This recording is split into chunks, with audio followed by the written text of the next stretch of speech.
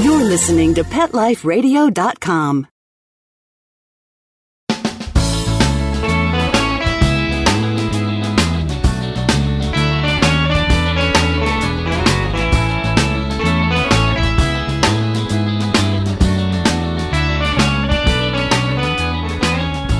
Welcome to Save a Pooch on Pet Life Radio. I am your host, Beverly Isla. Thank you for tuning in. Now, if any of you have come across a situation where your pet was injured unexpectedly, the emotions of panic and fear, wishing we could make it all better in a split second would be familiar. So today's show, we are going to discuss the topic of first aid for pets and how knowing the techniques can mean avoiding a hefty vet bill and possibly saving a life. And our guest today will be Lisa Wagner, owner of Walk and Wags Pet First Aid based in Vancouver, and Dr. Deborah Mandel, Emergency Service Veterinarian and American Red Cross Pet Care Advisor based in Pennsylvania. And when we get back from these messages, we'll talk with our first guest, Dr. Deborah Mandel, about her work and her insight on pet first aid. Sit. Stay. We'll be right back after a short pause. Well, 4 to be exact. Nature at its best is nature at its simplest. At Red Barn, we've kept it simple for 20 years by concentrating on single-ingredient natural dog treats. Because Mother Nature's actually pretty good at this. Bones are just tasty bones. Meat treats are just nourishing meat. It's nature at its simplest. Look at the label. We want you to. Red Barn Natural Treats. Simply the best. Find it in your local pet specialty store. Try our slow-roasted, natural meaty bones. Let's Talk Pets on PetLifeRadio.com.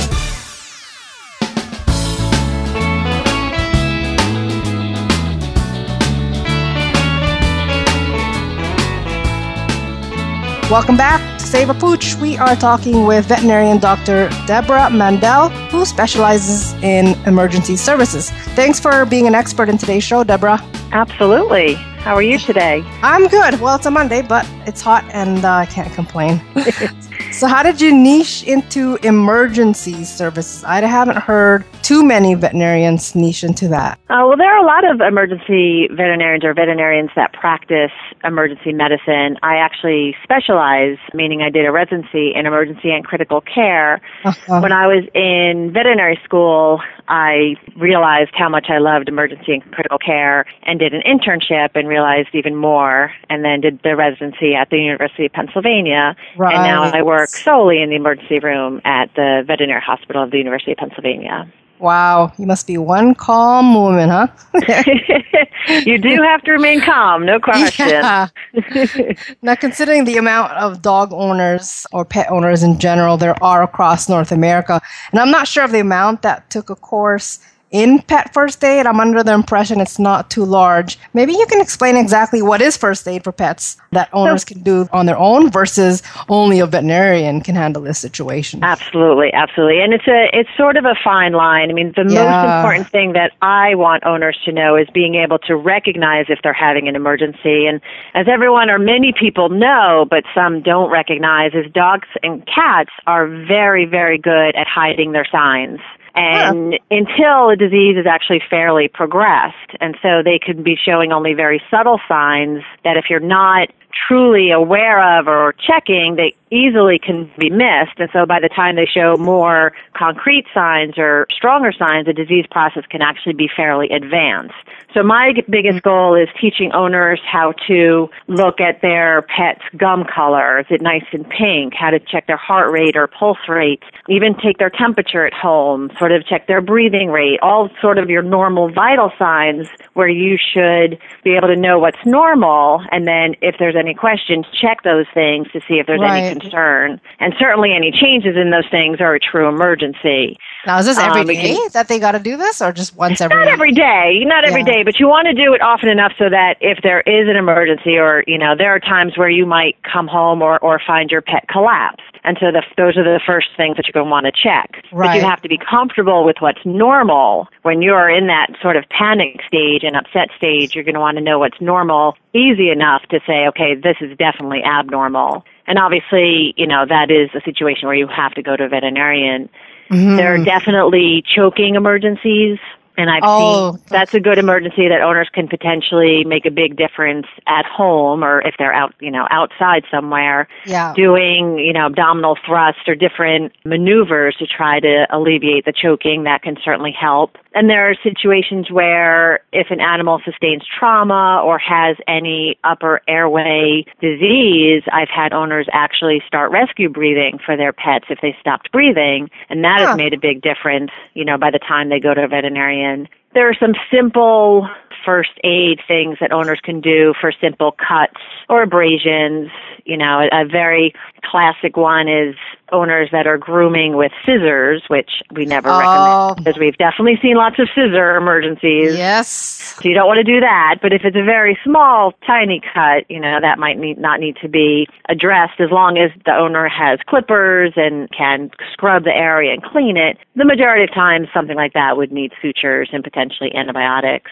We've also had owners where they've had dogs running in the park and they step on something and start bleeding from a pad wound or paw wound, and owners will wrap or bandage the legs, and that makes a big difference. Again, things that owners can do at home, not necessarily to prevent a veterinary trip, but can make it a lot better, easier, potentially life-saving by the time they get to a veterinarian. Yes. I know that one of the common ones I see is dog fights. Oh, yes, we see that a lot. Puncture. Absolutely. And there are ones that are sustained in a dog park, and there are ones that are sustained, if a dog's going for a walk, and there are ones that are sustained just with housemates. Yeah. And the problem with dog bites, the real problem is, you might just see a small wound, but there actually could be pretty extensive damage underneath. See, they will always require antibiotics. I mean, I guess it can be common sense to stop the bleeding, but should a puncture, have blood splurting everywhere? And I've seen that. Is it just best to apply pressure in that? Yep. Any bleeding, you want to apply direct pressure. Very similar basics as in human medicine. You apply direct pressure for 5 minutes. If what you're holding soaks through, you never remove that gauze. You just put more gauze on top of it, which is sort of your gut reaction is to remove that one, but that actually is probably taking off a clot if it's trying to form. If you truly have an arterial bleed, then you can apply pressure, with your hand or something else directly. It depends on if it's spurting like an arterial bleed, sort of pumping out like the heart, you would put it above what's spurting, obviously not on the neck. We're talking about limbs. And then if it's sort of oozing, but profusely, you can do it below where it's sort of a venous type bleeding. Okay. And do that again until you can get to a veterinarian so they can suture. Huh. Okay. Now, the one that is not as common, and I should actually know this because I do walk one of the dogs that have epileptic seizures. Yep. And so, when I do walk that dog, it's like, okay, not today. Because all I know is just to let them ride it out. And pretty much. That you want to, if you have an animal if you have a dog or cat that is a known epileptic or known animal that seizures, you really just want to make sure they're not in an area where they can injure themselves, the top of the stairs or anywhere where they can, fall down or injure themselves.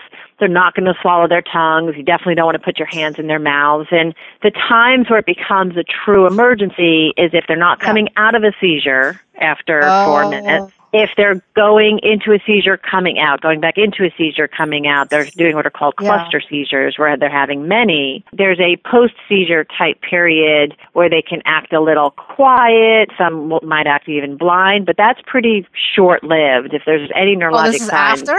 It's called a post-ictal phase. But again, usually that's only minutes, not a really long time, where people do appreciate that they're sort of coming out of the seizure and recovering. But that shouldn't really last that long. But the seizure itself, if there's more than 1 or 2 in 24 hours, or they're not coming out of the seizure, or they keep going in and out of seizures, that you definitely want to get to a veterinarian for IV medication. Oh, my God. 4 minutes would seem like forever to me.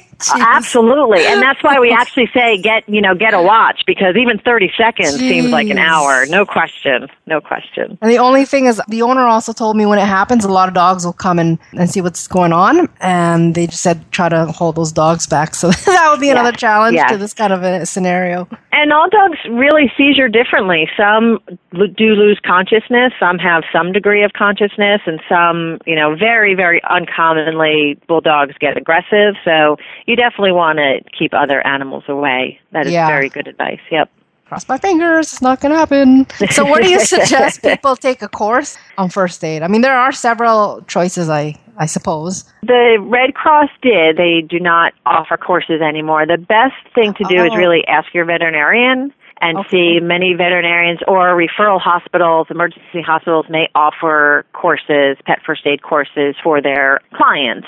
Again, big referral hospitals do it pretty commonly. So I would just sort of talk to the veterinarian. The Red Cross does have a pet first aid app, which goes through 25 common emergencies. It goes through how to know what's normal for your pet.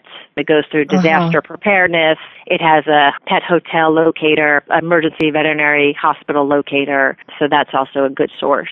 Is it preferable that the pet owners are in person, or does it matter if it's online? Or I know a few that are online. I think it's really dependent on the person and how they learn. I would think if they're going to do something online or through an app or anything like that, have them, you should do all of that and then kind of go through everything with your vet and make sure you feel comfortable and, know everything correctly. I think it'd probably be the easiest. Okay, good to know. Now let's get into a little bit about insurance, just because I have a lot of debate on this with certain people. They say, "Oh, we don't need insurance," but I'm kind of on the side where I think insurance would be helpful. So, what can you suggest in terms of including pets in insurance or emergency plans? Well, the homeowner's insurance won't include pets, but there is pet insurance. No, but there's pet insurance that you can get. So homeowners, as far as I know, and it's come up multiple times, you can't necessarily include your pet in your homeowner's insurance. However, you can get pet insurance. And for people who have pet insurance, it has been, when they have it and there's a problem, it's been extremely helpful. The biggest difference that we see between health insurance, which obviously, again, that you can't include your pet in your health insurance plan. But the biggest difference between health insurance and pet insurance is if you have to go to an emergency hospital or a veterinary hospital, you pay the bill and then you get reimbursed, rather than your insurance, deciding about paying the bill and then you have to pay. So that's the biggest difference. But everyone who I've come across who has pet insurance, it has definitely enabled them to be able to treat their pet when they otherwise may have not been able to. Yeah. So I definitely recommend all owners finding out about that, seeing if it's a good option for them. Obviously, you never want to think you're going to have a problem. It's always better to be prepared. Happen. Yeah, exactly. I know it may differ from there in the States, but where I'm from, Ontario, I think they're starting to include pets in home insurance. Really? Yeah. That's really interesting. I'd like to see how that unfolds because I think the biggest place that I've seen it is actually with dog bites and owners wanting the other owner, the owner of the dog that did the biting, they want that owner's homeowners to pay for it. And that's certainly not something that's an option. So that'll be really interesting how it unfolds. Yes, it would be. But bringing to your other question about including your pets in your emergency plans. Yeah, I'm not too sure about that. What's that about? So that is a huge, huge thing as well. And it became blatantly obvious after Hurricane Katrina that owners had to include their pets in their disaster and emergency planning because owners are not going to leave their pets. And we saw that they would rather endanger themselves or need to be rescued rather than not know where to take their pets. They would just stay at home with their pets, and that's obviously not a good decision. Yeah. So basically you want to, along with, you should have a first aid kit and a disaster kit for yourself, or every household should have that. You want to include items so that you can take your pet with you. And you want to have sort of a plan on if you have to evacuate. Even if you're not in an area that has flooding or hurricanes or tornadoes, there are other things that can happen, even a fire, a house fire. There are other things that can happen that would necessitate you to evacuate, and you need to know where you're going to take your pet. If you need to go to a hotel, do you know of a pet-friendly hotel to take them to? If you need to go to family members, do you know which family members will let you take them? So those are things that you should really know, obviously, ahead of time to know what you would do. And as far as needing to evacuate, the other big thing, which, again, you don't think of, is if there's a fire, your pets are going to potentially hide from an alarm. So you need to know where they hide so you can get them in a hurry. And you should have leashes and carriers or things that you can, again, get them and leave the house with them readily available near exits. Yeah. That's a lot of little things that we should all really pay attention to. That's for sure.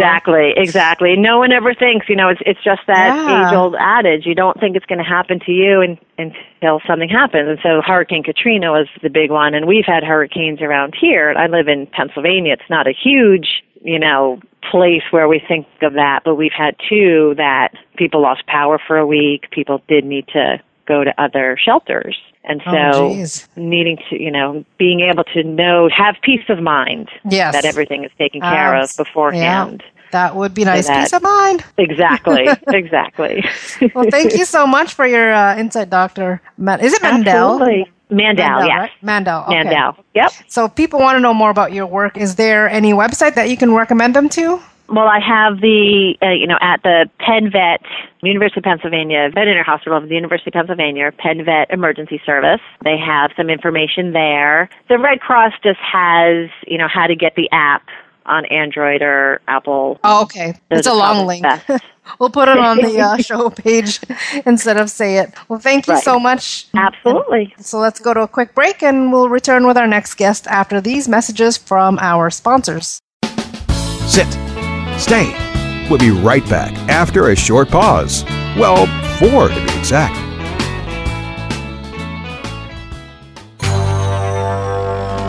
It's DesignerPetSweaters.com. Hand-knitted designer sweaters for your precious pup or cool cat. Beautiful couture patterns for your pets, including custom-knitted formal wear, casual wear, yachting, and even sports-themed. Many designer pet sweaters include feathered tammy hats, top hats, and a lot of sparkle. Each sweater includes leg loops, front paw sleeves, and leash opening. Visit DesignerPetSweaters.com to order your 4-legged fashions today. Your pets will stay warm for the winter and be runway ready. Large or small, we fit them all. DesignerPetSweaters.com. Calling all pet product manufacturers and pet experts. Let the public relations and marketing professionals at Whitegate PR get you featured in the news. I'm Dana Humphrey at Whitegate PR, and we have been specializing in pet product PR for over 10 years and can get your brand featured in the media, from TV to radio to print to blogs. You can find out more at www.whitegatepr.com. Let's talk pets. Let's talk pets On Pet Life Radio. Pet Life Radio. PetLifeRadio.com.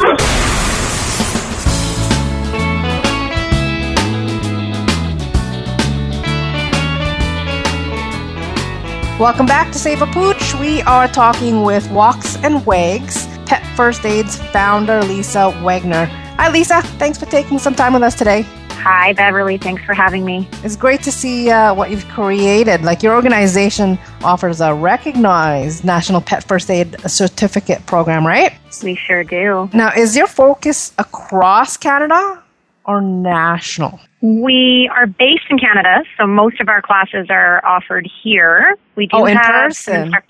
In person. Oh, okay. And in the U.S., we have several instructors teaching in Seattle, Washington, and soon we'll be expanding into California. And then the end of this year, we'll actually have an instructor teaching in the U.K. Oh, so you guys focus more on the hands-on techniques, I suppose, right?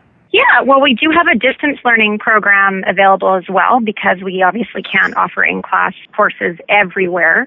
That's true. So the distance learning program, we can offer that basically anywhere. We ship it all over the world. Oh, interesting. I know, I was looking at yours when I was wanting to learn some first aid, so I'll definitely be in touch. There you go. You can be one of our next students. Yeah. So I know this may be obvious, but in your opinion, what's the importance of pet first aid? So, first of all, there's two reasons that we think pet first aid is important. The first one is that we want clients to be able to actually step into a pet emergency, reduce an animal's suffering, and then potentially even improve the outcome of that animal. In a lot of places, particularly here where I am in Vancouver, we don't have access to an animal ambulance, so we're the only first responders that they have. The second important thing is we don't want to see emergencies happen in the first place.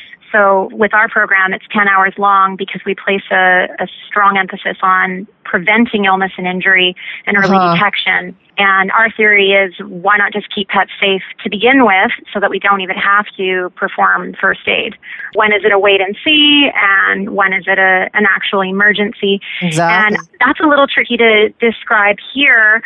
What I can say is that when you come out of a pet first aid program, you'll have a sense of how to read your pet's vital signs, to be able to tell if they're normal or abnormal, how to see signs of pain and distress, and determine whether that's something that needs a vet now or that's something that needs first aid and then can wait. Right. But how would first aid apply to, I'm going to spin it off here a little bit. How would first aid apply to, say, rescue dog concerns? I know that these concerns may vary across the board, but have you come across any type of situation like that? Yeah, I'm glad you asked that. Our company's a huge proponent of animal rescue. All of our head office pets are rescues, and it's a big deal to us. Yay! There aren't necessarily injuries that pertain to rescue animals, but what I can say is a lot of our clientele either work in animal rescue or they work in animal shelters. What they tell us is being able to assess animals as they come in and determine whether or not they need immediate veterinary care and being able to monitor their ongoing health is really significant to them. Also, a lot of animals from rescue are fostered in private homes. Yes. And these families need to be able to keep tabs on the health of the animals that are in their care while they're there. I mean, we don't know the history of a lot of these rescue pets, right? True. So we have to be able to know what to look out for. That should be mandatory for foster volunteers. Yeah, there are some rescues that try and put all of their staff through. Obviously, rescues have really limited funding, so our instructors do our best to accommodate that. But definitely, they are a big portion of our clientele. Yes. I guess what are the common incidents that you've come across? Maybe we can get into that. What are some of the incidents you've come across that you think owners should really know how to handle? We hear from a lot of our participants or people that are interested in taking the course with any story you can possibly think of, from poisoning, animal attacks, falls, pets hit by cars, choking. I mean, you name it, it's possible that it could happen. So I don't know that there's any specific couple of things that tend to happen, but if I was to encourage people to do one thing to improve their animal's potential outcome in an emergency, the thing that we do see happen a lot is that people don't carry first aid kits. They just don't have pet first aid supplies. So, you imagine you're out on an hour-long hike in the middle of nowhere and your pet becomes seriously injured and you just don't have the supplies on hand. It makes it so much more challenging to be able to perform first aid, even if you have the skills. Right. So What's in there? That's a big one for us. Is it the same thing as for humans? Yes. So if you do only have a human first aid kit with you, definitely break into that. There are a number of different pet-specific first aid kits on the market where all of the items inside are safe to use for pets, and they usually come with a few instructions as well. But, just make sure you carry some supplies, even if it's just a really tiny, basic, small kit. Yeah. What's funny is we were at a dog park and we had a pet first aid kit with us, but it didn't go to the pet. It went to an owner that got bit. So it can work for more than one ways. It's funny you say that because my pet first aid kit has Band-Aids in it, and they're probably the thing that I replace the most. Oh, okay. But for wait me. a minute. So you put for you. So you wouldn't put it on a dog. That's funny. No, those are for me. The one thing I keep in there for me. Okay. But for dog bites, what is your take on, because that's probably one of the most common ones that happens. What is your go-to? Like, what's your strategy there? Yeah, so for dog bite, obviously the most important thing is to keep yourself safe. If you can't step in and help an animal safely, then that's going to be a bit tricky. So that would be the first step in a dog bite. With respect to what items you would need from your kit, that would be one where you could just deal with it with a basic kit. So hopefully you'd have some kind of antiseptic wipe in there to be able to clean it up a little bit. Even better if you can use water and some kind of soap that you have available on hand to really wash it out thoroughly. And then, of course, we need gauze pads, gauze rolls to give it a nice good bandage. Depending on where it is on the body, I like to keep pieces of nylon or baby socks in my first aid kit because that can help slide over top and actually hold a bandage on afterwards. That makes sense, yeah. Yeah, just depending on the size of a pet. So, if they're small, then we'd use baby socks. If they're bigger, we'd use a piece of nylon. Okay. I did have a question actually with a dog walker today, and it just came to mind. Have you heard of, what is it, bloat? Is it bloat?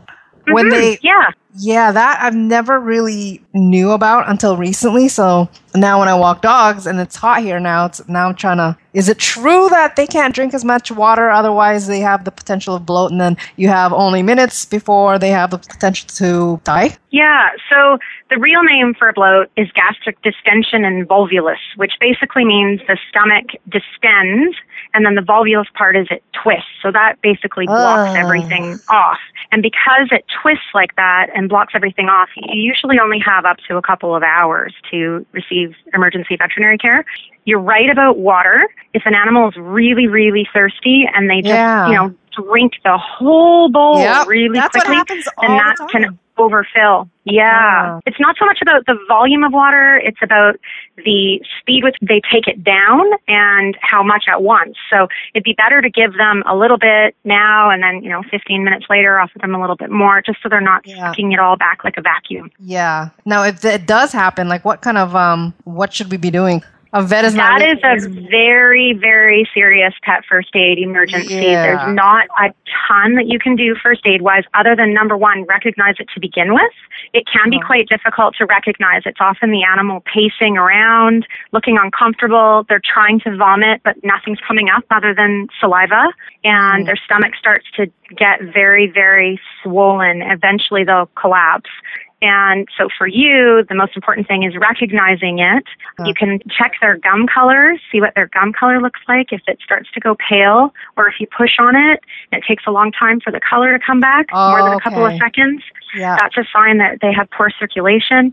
But main thing with bloat is very quick emergency veterinary care. So you spotting the signs and symptoms quickly and then accessing the care. Okay. Yeah, that emergency makes me nervous because to me it would be hard because these dogs when they're drinking so fast and they all pace and run around and they all have saliva coming down. It's like, is that bloat? Yeah, I hear what you're saying. Yeah, it's not a super, super common emergency.